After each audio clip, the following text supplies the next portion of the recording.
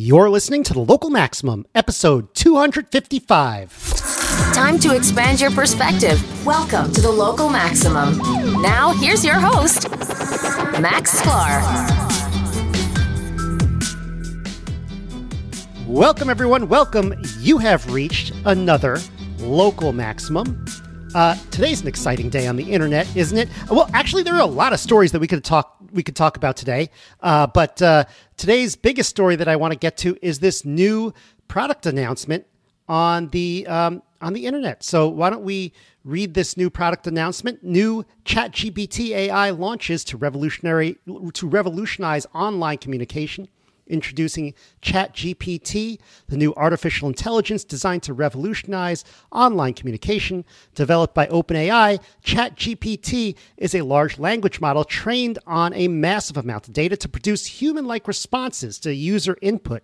With ChatGPT, users can engage in natural, free-flowing conversation with a digital assistant, whether you need help with a task, want to have a casual conversation, or just want to learn about a particular topic, ChatGPT is here to help. One of the key features of ChatGPT is its ability to generate highly relevant and informative responses to user queries. By leveraging the latest advancements in natural language processing, ChatGPT can provide detailed answers to complex questions and help users learn more about a wide range in topics. The article goes on, but first, Aaron, let's take a guess as to where this article comes from.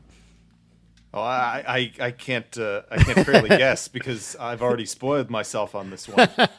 But this was not actually a published product release from OpenAI. No, it is from ChatGPT itself when I asked it to write a blurb about ChatGPT for the podcast. And, you know, maybe it's a little longer. There's another 3 paragraphs it gave me. I don't want to keep reading it. I mean, one person said on Twitter, this is ChatGPT is like having dreams. Everyone wants to share theirs, but nobody wants to hear other people's. I don't think that's true. I think some of what I see from other people's is fascinating, but maybe we don't have to read everything that we got. But some of it is quite exciting.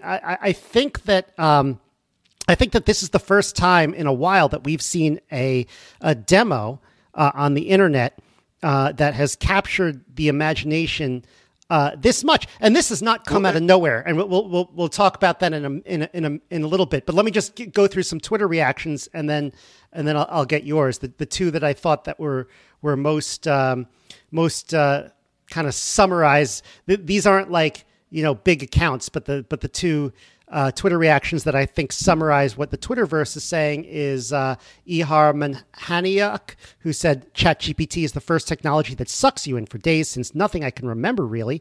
All the smart people I know have spent the last few days playing with ChatGPT, and the smartest have already started to create new businesses on top of it. Nick Floor at Professor F says, okay, I've been playing more with ChatGPT and coding questions. This technology will revolutionize the teaching of coding. It can even find bugs if you paste your code and ask it to find a bug. I seriously got chills using it. It can function as a TA for Programming 101. Wow. So before we dive too far into this, when was this launch actually announced? When did it good question. I think it was very recently. I believe it was within the past week, but I don't have the dates in front of me. Yeah. I'm pretty sure. So this has been out for less than 7 days at the point of when we're recording here.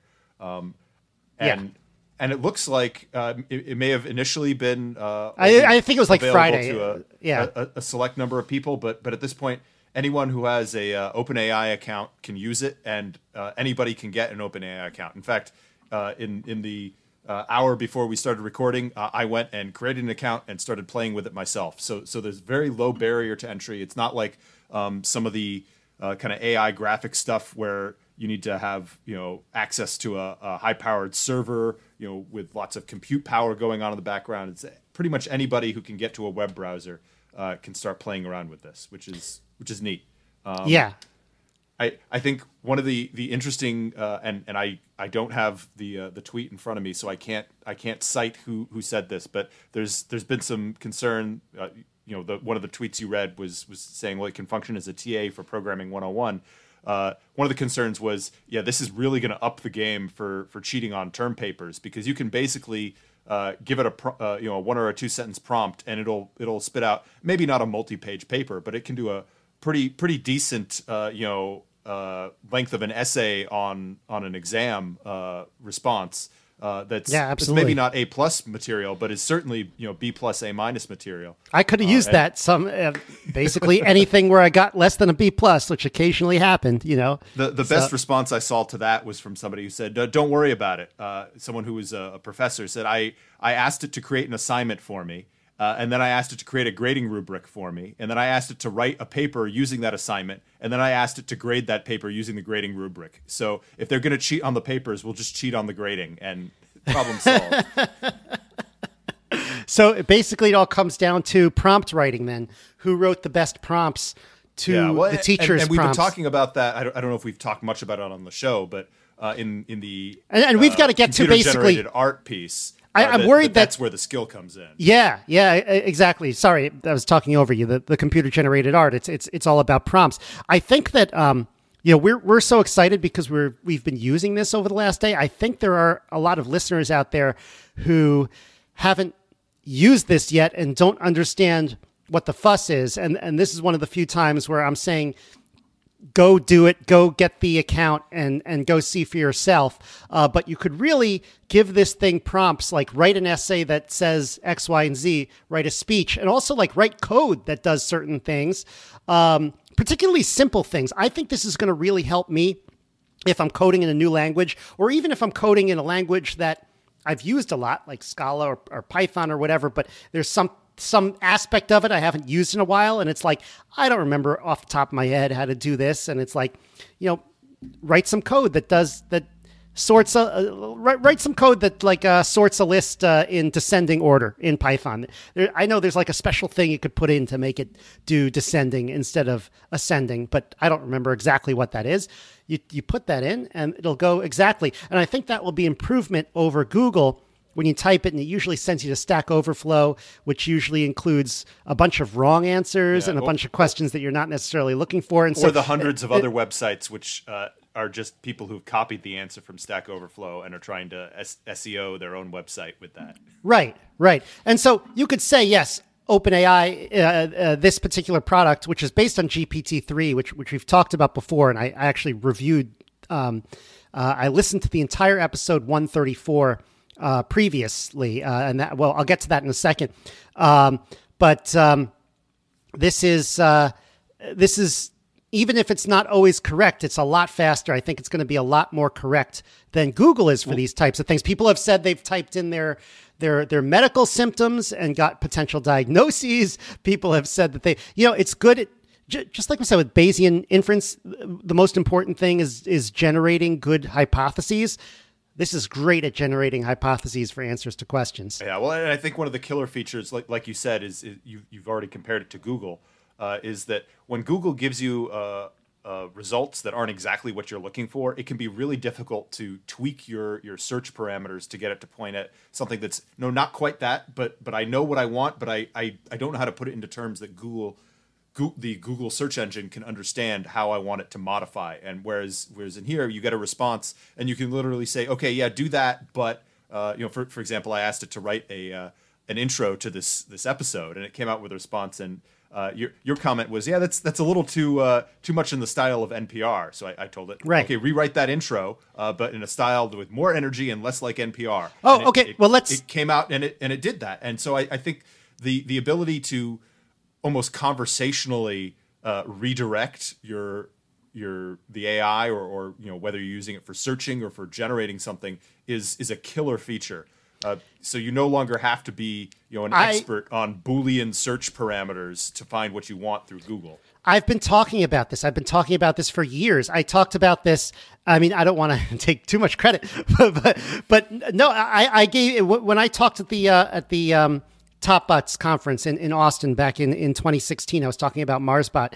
I talked exactly about the conversational nature of search that needs to happen, and I'm so glad they did it. And there was some preliminary ability for that in MarsBot.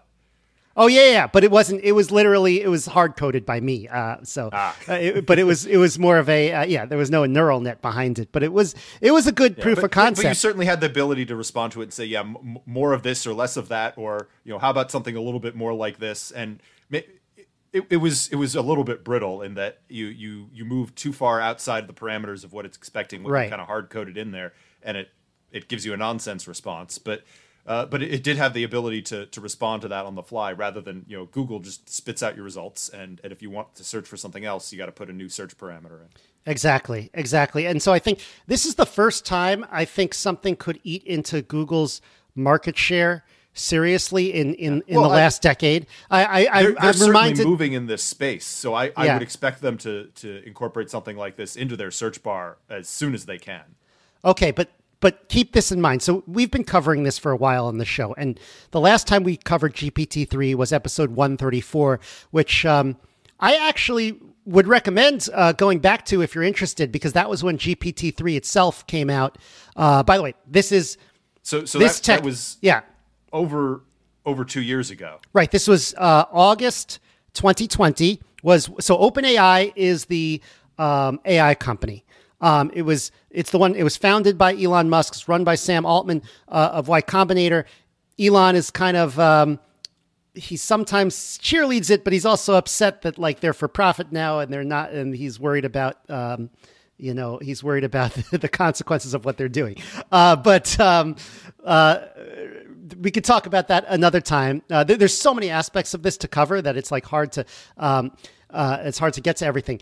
But okay, so this is from OpenAI. OpenAI came out with this GPT-3, which is, not surprisingly, their third iteration of these large language models in 2020. This version is basically... It's hard to believe it's been that long because it still feels new. But I guess they keep rolling out a new offshoot of it, a new variant every couple of months, it seems. Right. No, they've been iterating on it. And I think this iteration is not necessarily about making the model better, but about presenting it as a product. This is the attempt to present it as a product, which is really exciting. And by the way, they're also working on GPT-4, which is coming out, I don't know when, but I think within the next year. Each one is in order. To wonder whether they'll be able to take all of the work they've done with things like ChatGPT.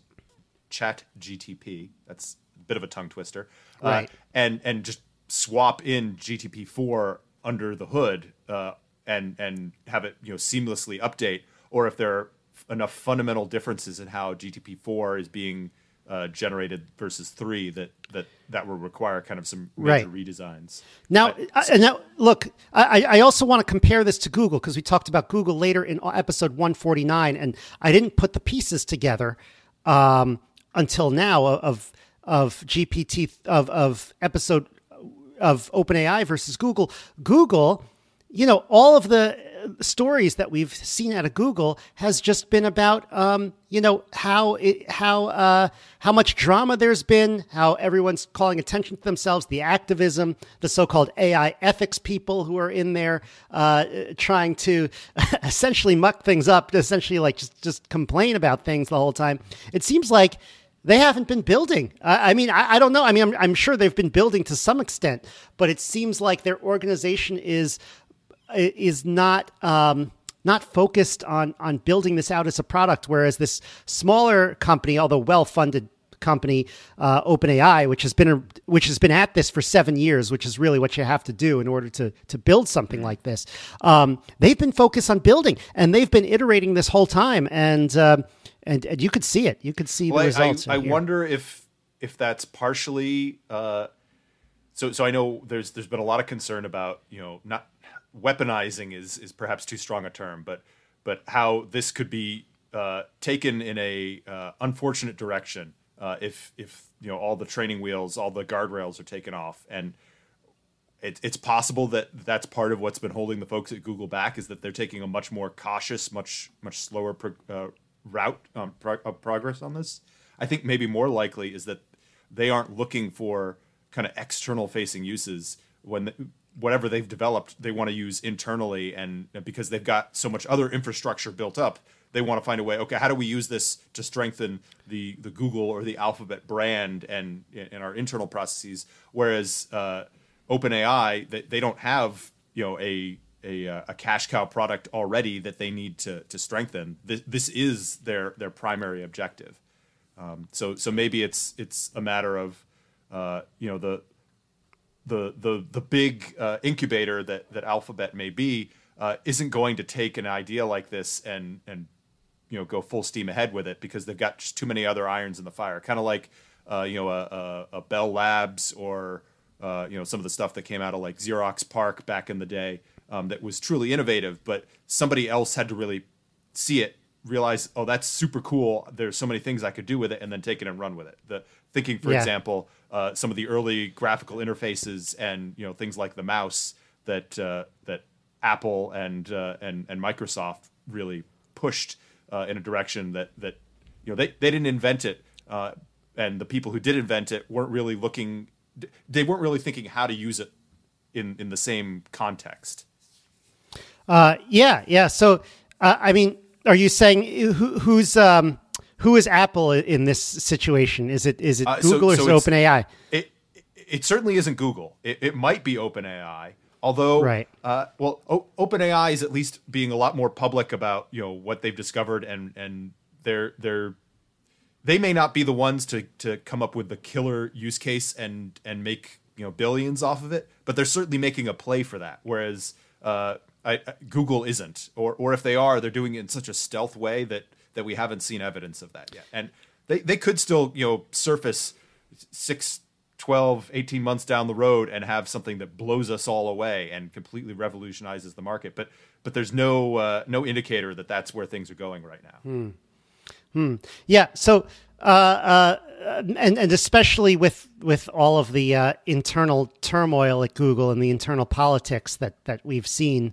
Well, to be fair, it's tough to judge how much, and I haven't heard much about internal turmoil there recently.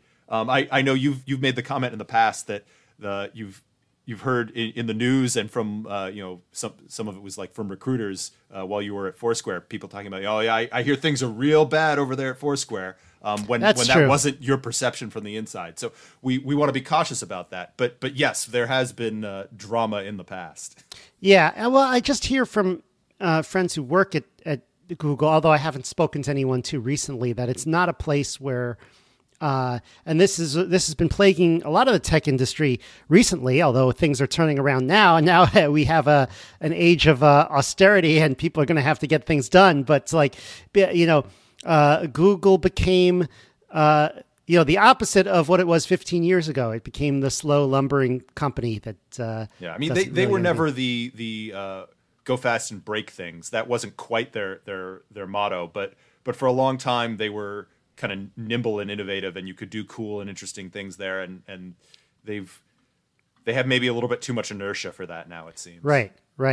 So there are certain things that we maybe can get to into the future. First of all, like how these things work, how they're trained. We've gone over it a little bit in the program in the past. Actually went over it a little bit in episode 134, although not as much as I would like. The end of that episode is kind of cool because I was talking about how to revive New York City after COVID, which is still relevant to today. Honestly, the stuff that I said at the last half of that episode was basically stuff that we could just repeat 2-3 years later. I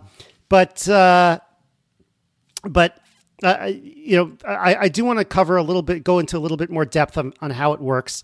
And then, of course, all the applications that this could entail, which, we'll see. That could be multiple episodes. We'll talk a little bit about it today. But today I thought, since we only have a certain amount of time and we're just getting started on this and we just got, we're just new at this, let's talk about some of our initial experiences of what we've seen on the platform, and then maybe invite the listeners to go on our locals, maximum.locals.com, or you could email us, localmaxradio@gmail.com, and just tell us, what excites you the most about this technology and what you've seen it do from some of your prompts. So I want to start with the one that you sent, actually, and you had it direct me and how to introduce the topic from the podcast. And this is the one where we said it was too NPR-like. So why don't I read it? I'll read it in an NPR-like voice. In today's episode, we're going to be talking about ChatGPT, a powerful language model developed by OpenAI. I can't do that voice. I'm sorry, Aaron. That's it. I'll just use my normal voice. And ChatGPT uses machine learning algorithms to generate human-like text and respond to questions in real time. We'll be discussing how ChatGPT works, blah, blah, blah, blah, blah. I'm not going to read the whole thing. There's some key points. Okay. And so you wrote in response, can you rewrite that introduction in a more energetic style, less like NPR? Okay. So you wrote that directly, less like NPR. Can we see it? Okay. Hey there, and welcome back to the show. Today we're going to be diving into ChatGPT, the amazing language model created by OpenAI. You see, I already want to read this happier. ChatGPT, they really need to rename this because it's ChatGPT is a mouthful. ChatGPT uses machine learning to generate human-like text and answer questions in real time. We're going to talk about how it works, what it can do, and why it's so darn cool. And then it explained what it did.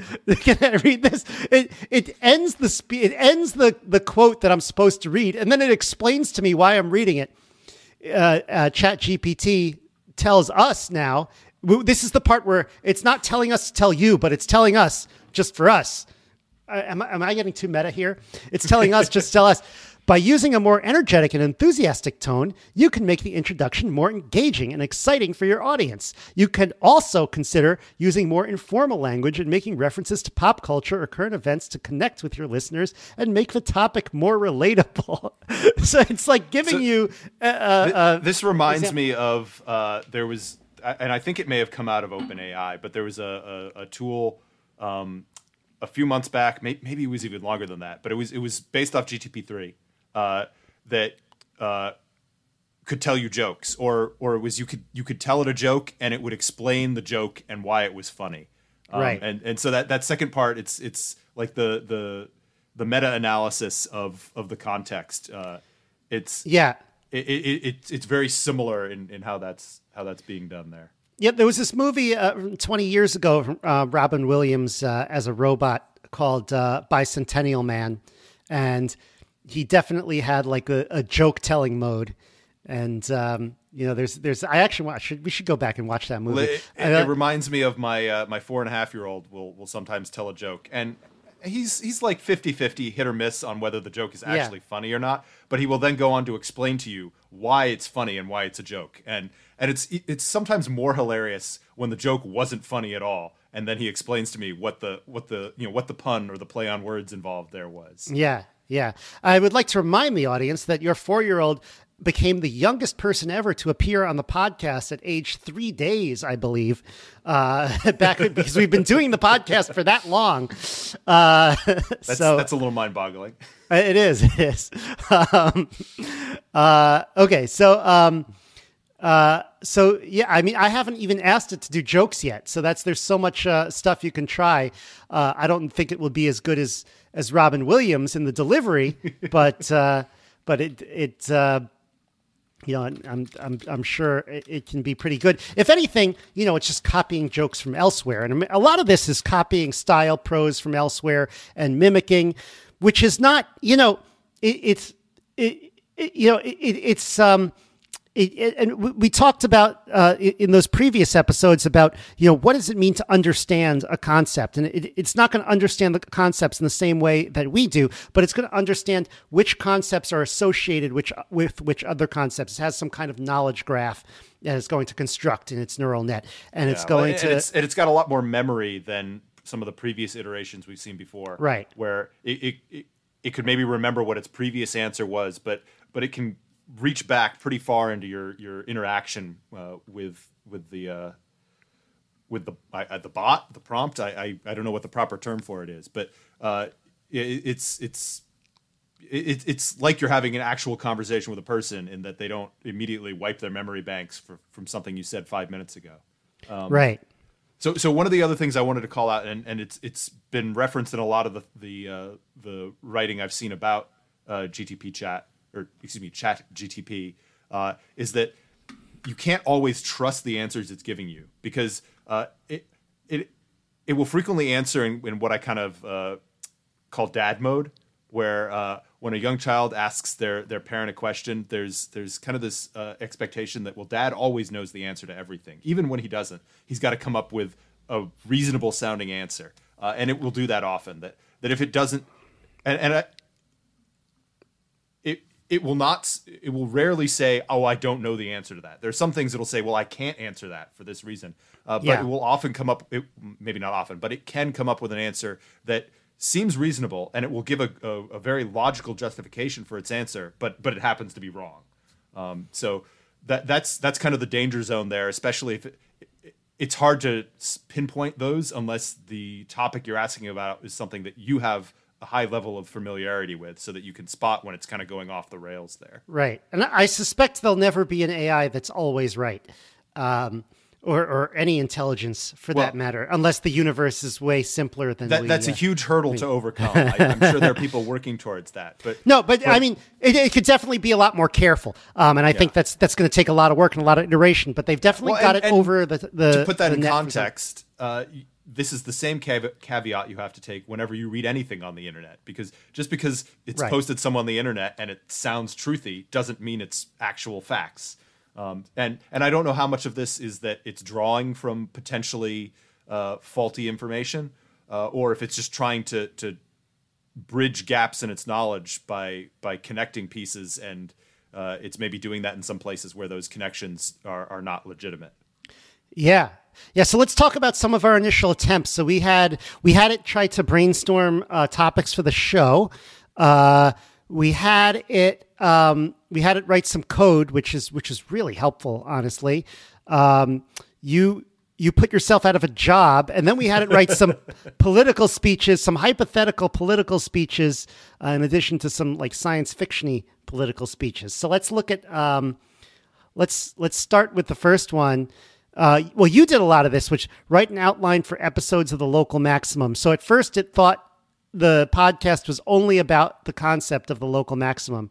So it wrote a bunch of ideas, examples of local maxima in decision making. Next, Max and Aaron will discuss how the concept of a local maximum can be applied to personal decision making. Come up with a list of topics for the Local Maximum podcast. Same thing. But then you said, hey, sometimes you talk about other things. Can you include those things in the list? And it does. Let me just, I'm just going through here. There's so many, I can't just read them all. It would take too long, but the use of math in medical research, discussing the roles of mathematics in medical research, the development of new treatments, therapy. That's a little too vague, I think. The impact of technology in society, the mathematics of artificial intelligence. But number 3 on the list here was future of transportation, examining the role of mathematics in the development of new transportation technologies, such as self-driving cars and electric vehicles. And that's something that we've at least partially touched on, even if not exactly phrasing it that way. Self-driving cars is a recurring element. Yeah, I think it was hung up on everything had to relate to mathematics specifically. Right, yeah, because I told it we also talk about technology and current events, and so it's still got a heavy math focus. Exploring how concept. Athletes and teams often fall into the trap of settling for a local maximum and how they can overcome this to achieve their goals. Really, really interesting. Okay, now I think this is really useful for code. Like I said before, in terms of getting started on a new language, and even if it's giving you code that's wrong, it's not going to be wrong in the way of like it'll tell you correct commands that you could if you ask it to write some C code, or if you ask it to write Python that sorts a list, it'll actually give you the correct sorting function, and so. Okay, great. I could use that. I see how it's done here. I could copy and paste it in my code at least. So I think that is just a really fast way to get things like that done. And I don't know, people have reported that they've done some more substantial projects in ChatGPT.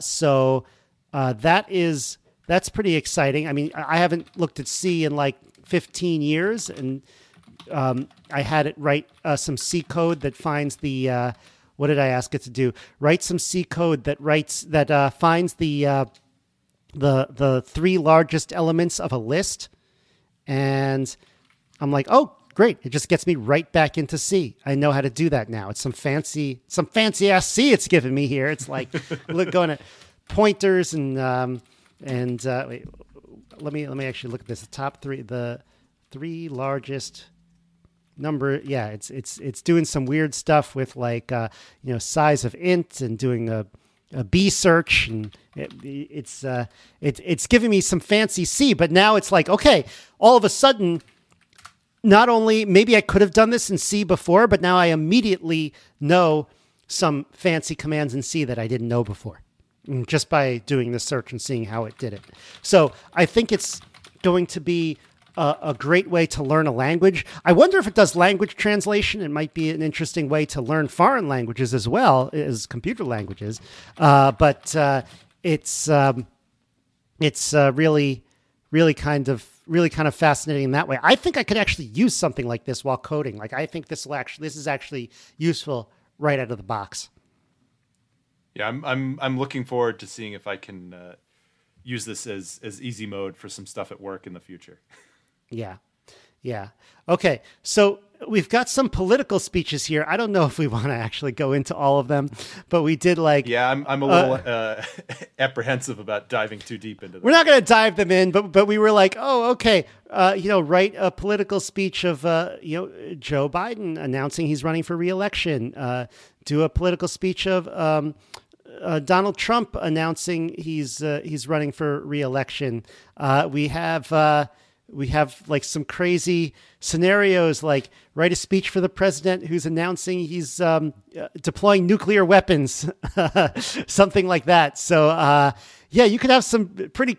You could concoct some pretty crazy scenarios and say write that speech and it'll do it. I wrote here write a very whiny political speech.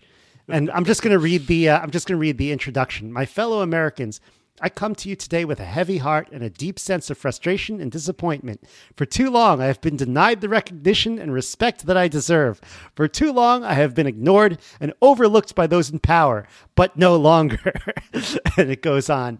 And you know what? Some of these speeches are actually not that bad, to be honest. Yeah, it's definitely picked up on the kind of the cadence and the tone of political speech, and somehow lump that into a category. So it's drawing from the right section of the corpus there. Yeah, no, exactly. And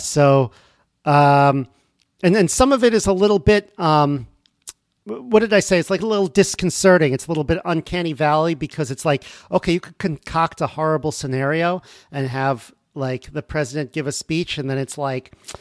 It feels kind of real, and it's like, okay, so there's some horrible stuff happening and they're just making like a speech like this, and you're like, I don't know, it's hard to explain. Maybe you can help explain what I'm trying to say better, but it's just it's a little disconcerting that it's almost like you're seeing how the sausage is made. Like, something horrible is happening, write a speech to make it sound not that bad, and then it does it, and you're like, ooh. Especially because all of the political speeches kind of have some similar tone, similar thread, and so it's the speech saying that announcing that I'm running for re-election, or the inauguration speech we asked it to write, don't sound that different than the speech saying that I've authorized the use of nuclear weapons against Russia because of their aggression in the Ukraine, and you don't want those speeches to kind of just sound the same. They should be dramatically different. But is that because it's not I love diverse enough in its writing, or is it because our political speeches are all going to kind of sound the same, regardless of what they're talking about? Yeah. So in this nuclear weapons speech, I understand that this news will be alarming to many of you, but I want to assure you that we have taken every precaution to minimize the risk of further escalation. I'm like, is that very reassuring? I don't know. But some of the things that it puts in there does indicate that it kind of understands what the issues are associated with. I mean, not always perfect, but it kind of understands what issues are associated with what actions. So that's pretty interesting. So, yeah, all right. It's fascinating to play around with, and you can definitely find yourself far down the rabbit hole and having lost several hours just pushing it in different directions and seeing what it spits out. Yeah, but I think that's well worthwhile these days because this is something new, and this is something that you could actually use to incorporate. Yeah, if somebody hasn't already done it, I'm sure it's just around the corner for someone to turn this into like a dungeon master for an interactive D&D campaign, because you can give it some very basic prompts and requirements, and then it can kind of just keep rolling with stuff. The pun sort of intended there. Right. So I think that kind of interactive storytelling would be a great use case for this type of tool. All right. Yeah. And there's a lot of use cases coming down the line, and we'll talk about it here on the Local Maximum. I think we're going to wrap up for today on that topic, just because it's fascinating, but we're just getting into it. And so let's get into our probability distribution of the week. And now the probability distribution of the week. All right. Nice bumper there. Probability distribution of the week. I actually asked ChatGPT if it had any suggestions for probability distribution of the week. Some of them we've done. But today I wanted to get to the Poisson distribution. I've been trying to get to this for several weeks, but I wanted specifically for you to be on it because this is kind of an important one. By the way, ChatGPT says examples of the Poisson processes include, well, we'll get to that in a little bit, but actually they gave me good examples because I always have this problem where I can't find very good examples. But what is the Poisson distribution? So the Poisson distribution is, you're going to get a count of something. So there are events happening left and right, certain types of events. Here's where I have trouble coming up with an example. One is like you're at a road and you're looking at cars going by, or you're looking at how often some decay event happens in like a radioactive material. So the one that when I was doing some pre-work here, the one that the Wikipedia article mentions is how many goals are going to be scored in a soccer game. Okay. I actually don't think that is...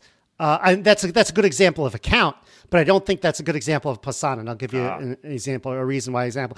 So examples of Poisson processes from ChatGPT says some other examples are arrival of customers at a retail store, the occurrence of earthquakes, and the arrival of packets in a computer network. So I take issue with that last one because it is my my professional duty is to make that less of a this type of distribution, to make it entirely predictable. But that's an edge case.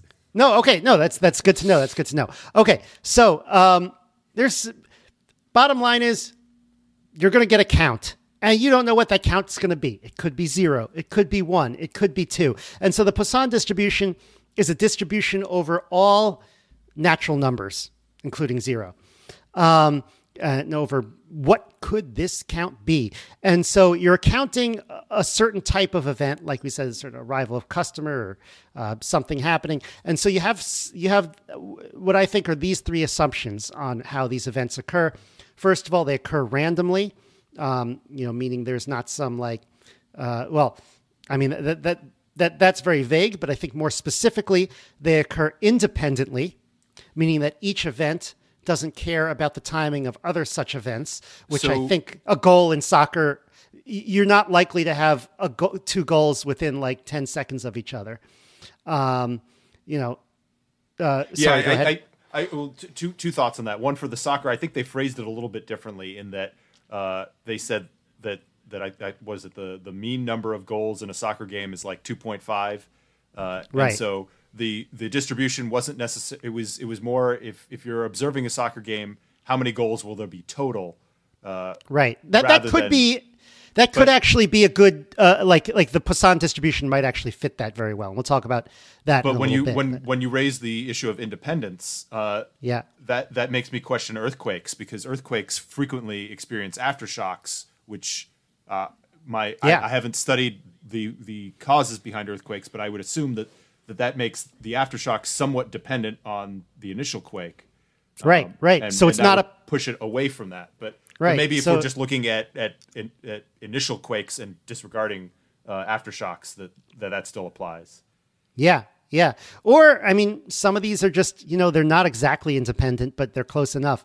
And also it assumes uniformity, that these events occur uniformly, meaning that if you look at some period of time, let's say you look at 1 hour or 1 minute, and you have some distribution of counts that you'll see in that 1 minute, that means any other minute will have the same distribution. So it has an equation that is somewhat simple, but kind of complicated to discuss over audio. But there's one parameter, and the parameter is lambda, and that lambda parameter is essentially the number of events that you expect to occur per time unit. So, for example, let's use the example of cars passing. Like, let's suppose you expect on average 10 or 10.5 cars to pass per minute. Then lambda will be 10.5. And then that means not every minute is going to, every minute can't have 10.5, but that doesn't mean some minutes will have 10, some minutes will have 11, but maybe just by randomness, some minutes will have 5, some minutes will have 30, some minutes will have, now probably there won't be a minute that has 100. That'll probably be a very low probability in this case, because it's way uniform. Out in the tail. Right. But it's going to be somewhere around there. So the formula is, if K is the number of cars, or the number, the K is your count, the probability of seeing the count K under condition lambda is lambda to the power of K times e to the minus lambda over K factorial. And that is derivable. It actually can also be thought of as the limit of what I like to call Boolean buckets. So, let's suppose that you want to have something that has probability 1. Like, let's suppose lambda is 1, right? And I pick a time unit. Let's say an hour. Okay, I think this thing's going to occur once an hour, right? Yep. Well, okay, this isn't a Poisson distribution, but let's say I have something where it's like, it's Boolean. It'll either occur 0 or 1 time in the first half hour, and it'll either occur 0 or 1 time in the second half hour. And on average, it'll occur once. Now, of course, maybe it can occur more times than 1 in each half hour. So you're like, okay, let's break it down further. Maybe let's break it down into 15-minute chunks. There are 4 chunks now. And so each of the 4 chunks is a Boolean, except now instead of having a 50-50 chance of 1 in each bucket, it has only a 25% chance of occurrence in each bucket. And then you could divide that further. By dividing that further, are we so in the initial case where we have 2 30-minute buckets and we say it can either happen or not happen. Right, so 50-50. We're saying that there's our possible outcomes are it doesn't happen at all, it happens once, or it happens in both 30-minute, so it happens a total of 2 times in the hour. Right. If we break it into 4 15-minute blocks, each with a 25% chance of it occurring, are our possible outcomes now it happens 1, 2, 3, or 4 times within the hour? Yeah, or 0. Yeah. Okay. So, there's also the 0 case. So by subdividing it, we're actually increasing the range of possible occurrences. Is that? Yes, but we're keeping constant the number the average of expected the outcome. average. Yes. So let's say you divide it into 100 pieces. Then in each tiny slice of time, or 1,000 pieces, in each tiny slice of time, 0 is very likely, 1 is very unlikely. But when you add it all together, you still have the same average. And so if you kind of take that limit, like, calculus style, then you get that Poisson formula, that Poisson distribution. Yeah, so the other example that was mentioned was things like 100-year storms, which they have a lambda of once for a unit of time of 100 years. Right. And you can apply the Poisson distribution to that for, what's the likelihood that you'll see 200-year storms in a 100-year period, or 3 or 4, which is perhaps very relevant when we're talking about extreme weather events, which appeared or at least have been reported in some contexts to be increasing in frequency. Is what is the likelihood of that occurring without a dramatic change in the underlying factors? Is there an actual change in weather systems, or is this just that we're kind of off the center mark in the likelihood of this occurring, but it's still within a reasonable spectrum? Yeah, exactly. I think that's a good way to think about it. 100-year storm, I also think if you look at the case with a lambda of 1 over a 100-year period, the chances of zero occurrences and the chance of one occurrence are equal, and then that it starts to drop off dramatically when you start looking at 2 or 3 or 4 of them. Yeah. So, and I also want to point out that you can kind of change the time period to adjust the lambda. So you could think of a 100-year storm as having a lambda of 1 over a 100-year time period, or you could think of it as having a lambda of 1 over 100 in a 1-year time period. Right. So it's the same distribution, just over different time scales, which is why this one is so simple. It's like normal distributions have standard deviation and mean. This just has one parameter. And interestingly enough, the mean is lambda itself, and the standard deviation is also lambda in this case. So it's one interesting way one really cool thing about this distribution, and it's also easy to estimate from data. So if you look at if you count events over a certain period of time, you can begin to estimate. Actually, there's you could use Bayesian inference to estimate it using the gamma distribution, which is a little more advanced. We'll talk about that later. But you could start to estimate it pretty quickly based on, a first estimate is just count the number of events over the time you observed. So if we're trying to determine whether a particular set of behaviors or parameters is a good candidate for the Poisson distribution, again, does it fit that criteria of it's a randomly occurring event, the occurrences of the event are independent of each other, and the likelihood of the event occurring at any given point in time is more or less uniform. Is that right? Is there anything else that we can use as kind of a shortcut for determining if this is a good or a bad use case for Poisson? Well, I think you could actually use Poisson in more complicated cases in order to as kind of like a first estimate. So let's give an example of the cars on the road, right? Yep. Now, any given road, just think of like a busy street in your town. The hour at 9 a.m. to 10 a.m. is going to have a much higher rate than the hour of 4 a.m. to 5 a.m. It's not just that it's not just random. It's not same lambda, but randomness. It's literally a different rate. And so I think what you could think of kind of a broader distribution where, instead of having a constant lambda over time, you actually have a lambda that is changing over the course of the day. Ooh. And then you're having events come in. Now that's no longer Poisson, but it's lambda it's is locally, no longer a fixed value, but lambda is some sort of function. Right. And so then you could say, is there a name for that when you're plugging a function into lambda instead of? No, I mean, maybe there is. I actually don't know. I would just call it like it's locally Poisson.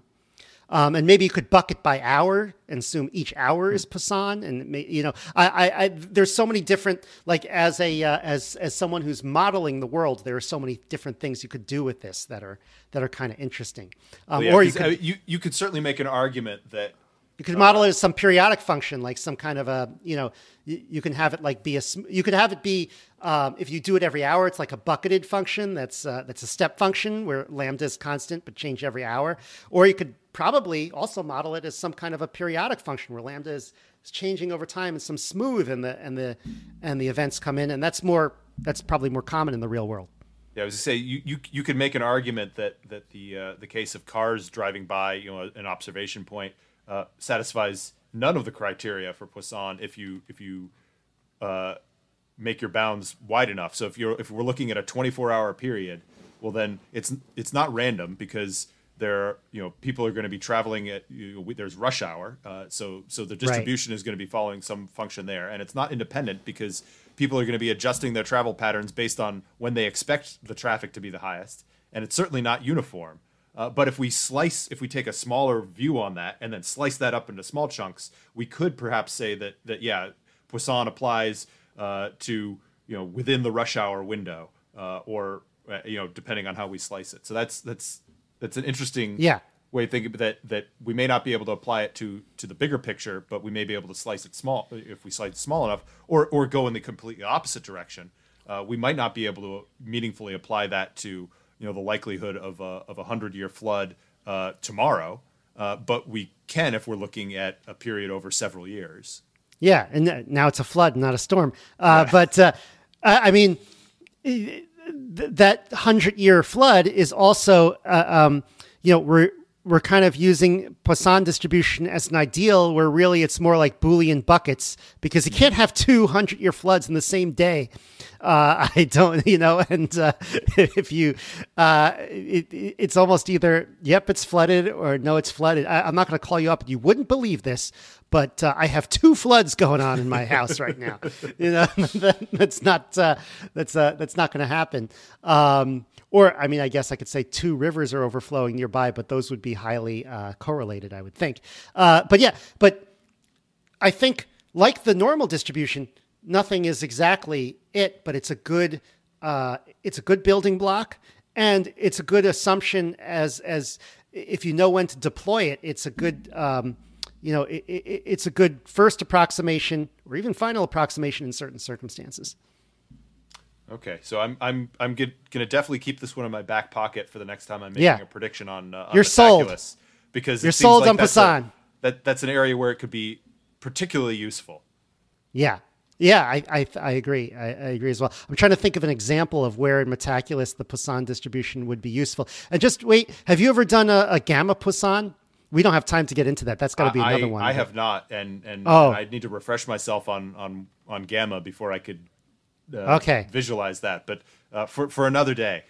Yeah, those are fantastic. This is why we're doing this, because this is a really important building block. In some ways, I think it's as important as the normal distribution, because this applies to counts, which is really common, which is just as common as like the real number type data that you get in the normal distribution.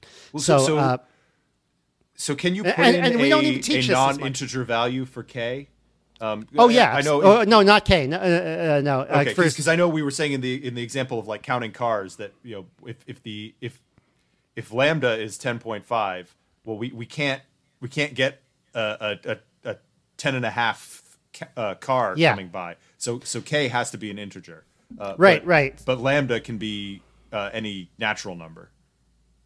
No, any positive real number. Okay.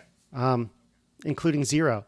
It could be. So lambda can be. You can have on average 10.5 What does a cars lambda per hour. of 0 mean? That just means the event never occurs. Okay. So that would mean 100% chance that k is 0, and every other k has a 0% chance. That becomes very boring. Yeah. But still good to know. But you could certainly have very small lambda. Sure. So, and then it becomes interesting again. All right. So that's a good one. I hope we've sold people on Poisson. I hope because I think it's, I think it's, I don't know why we teach normal in, I think, high school, but we don't really teach Poisson. But I think in some ways Poisson is more interesting. I could be wrong about this, but maybe it requires a little bit more calculus it sounds too to French. It's exotic and foreign. Yeah, I mean that's just the mathematician that came up with it, Poisson. So, look, I mean the normal is actually called the Gaussian. So that's what is that, German? I believe so. Yeah. Yeah. It's Carl Friedrich Gauss. Yeah, exactly. Well, is that the same Gauss who's involved in electromagnetism? I would assume. Or is this a scenario like Bernoulli, where there are like 12 different Bernoullis who all did amazing things in various fields? Nope. He did electromagnetism. Okay. Yeah. I'm surprised because I know him more for his mathematical stuff, but I guess he did everything. It was the age of polymaths. Yeah. For sure. All right. Let us know what you think. LocalMaxRadio at gmail.com, localmaxradio.com for the website, and maximum.locals.com to join our community. Aaron, any last words today? Any last thoughts? Not any last words. You're not being executed. I'm sorry.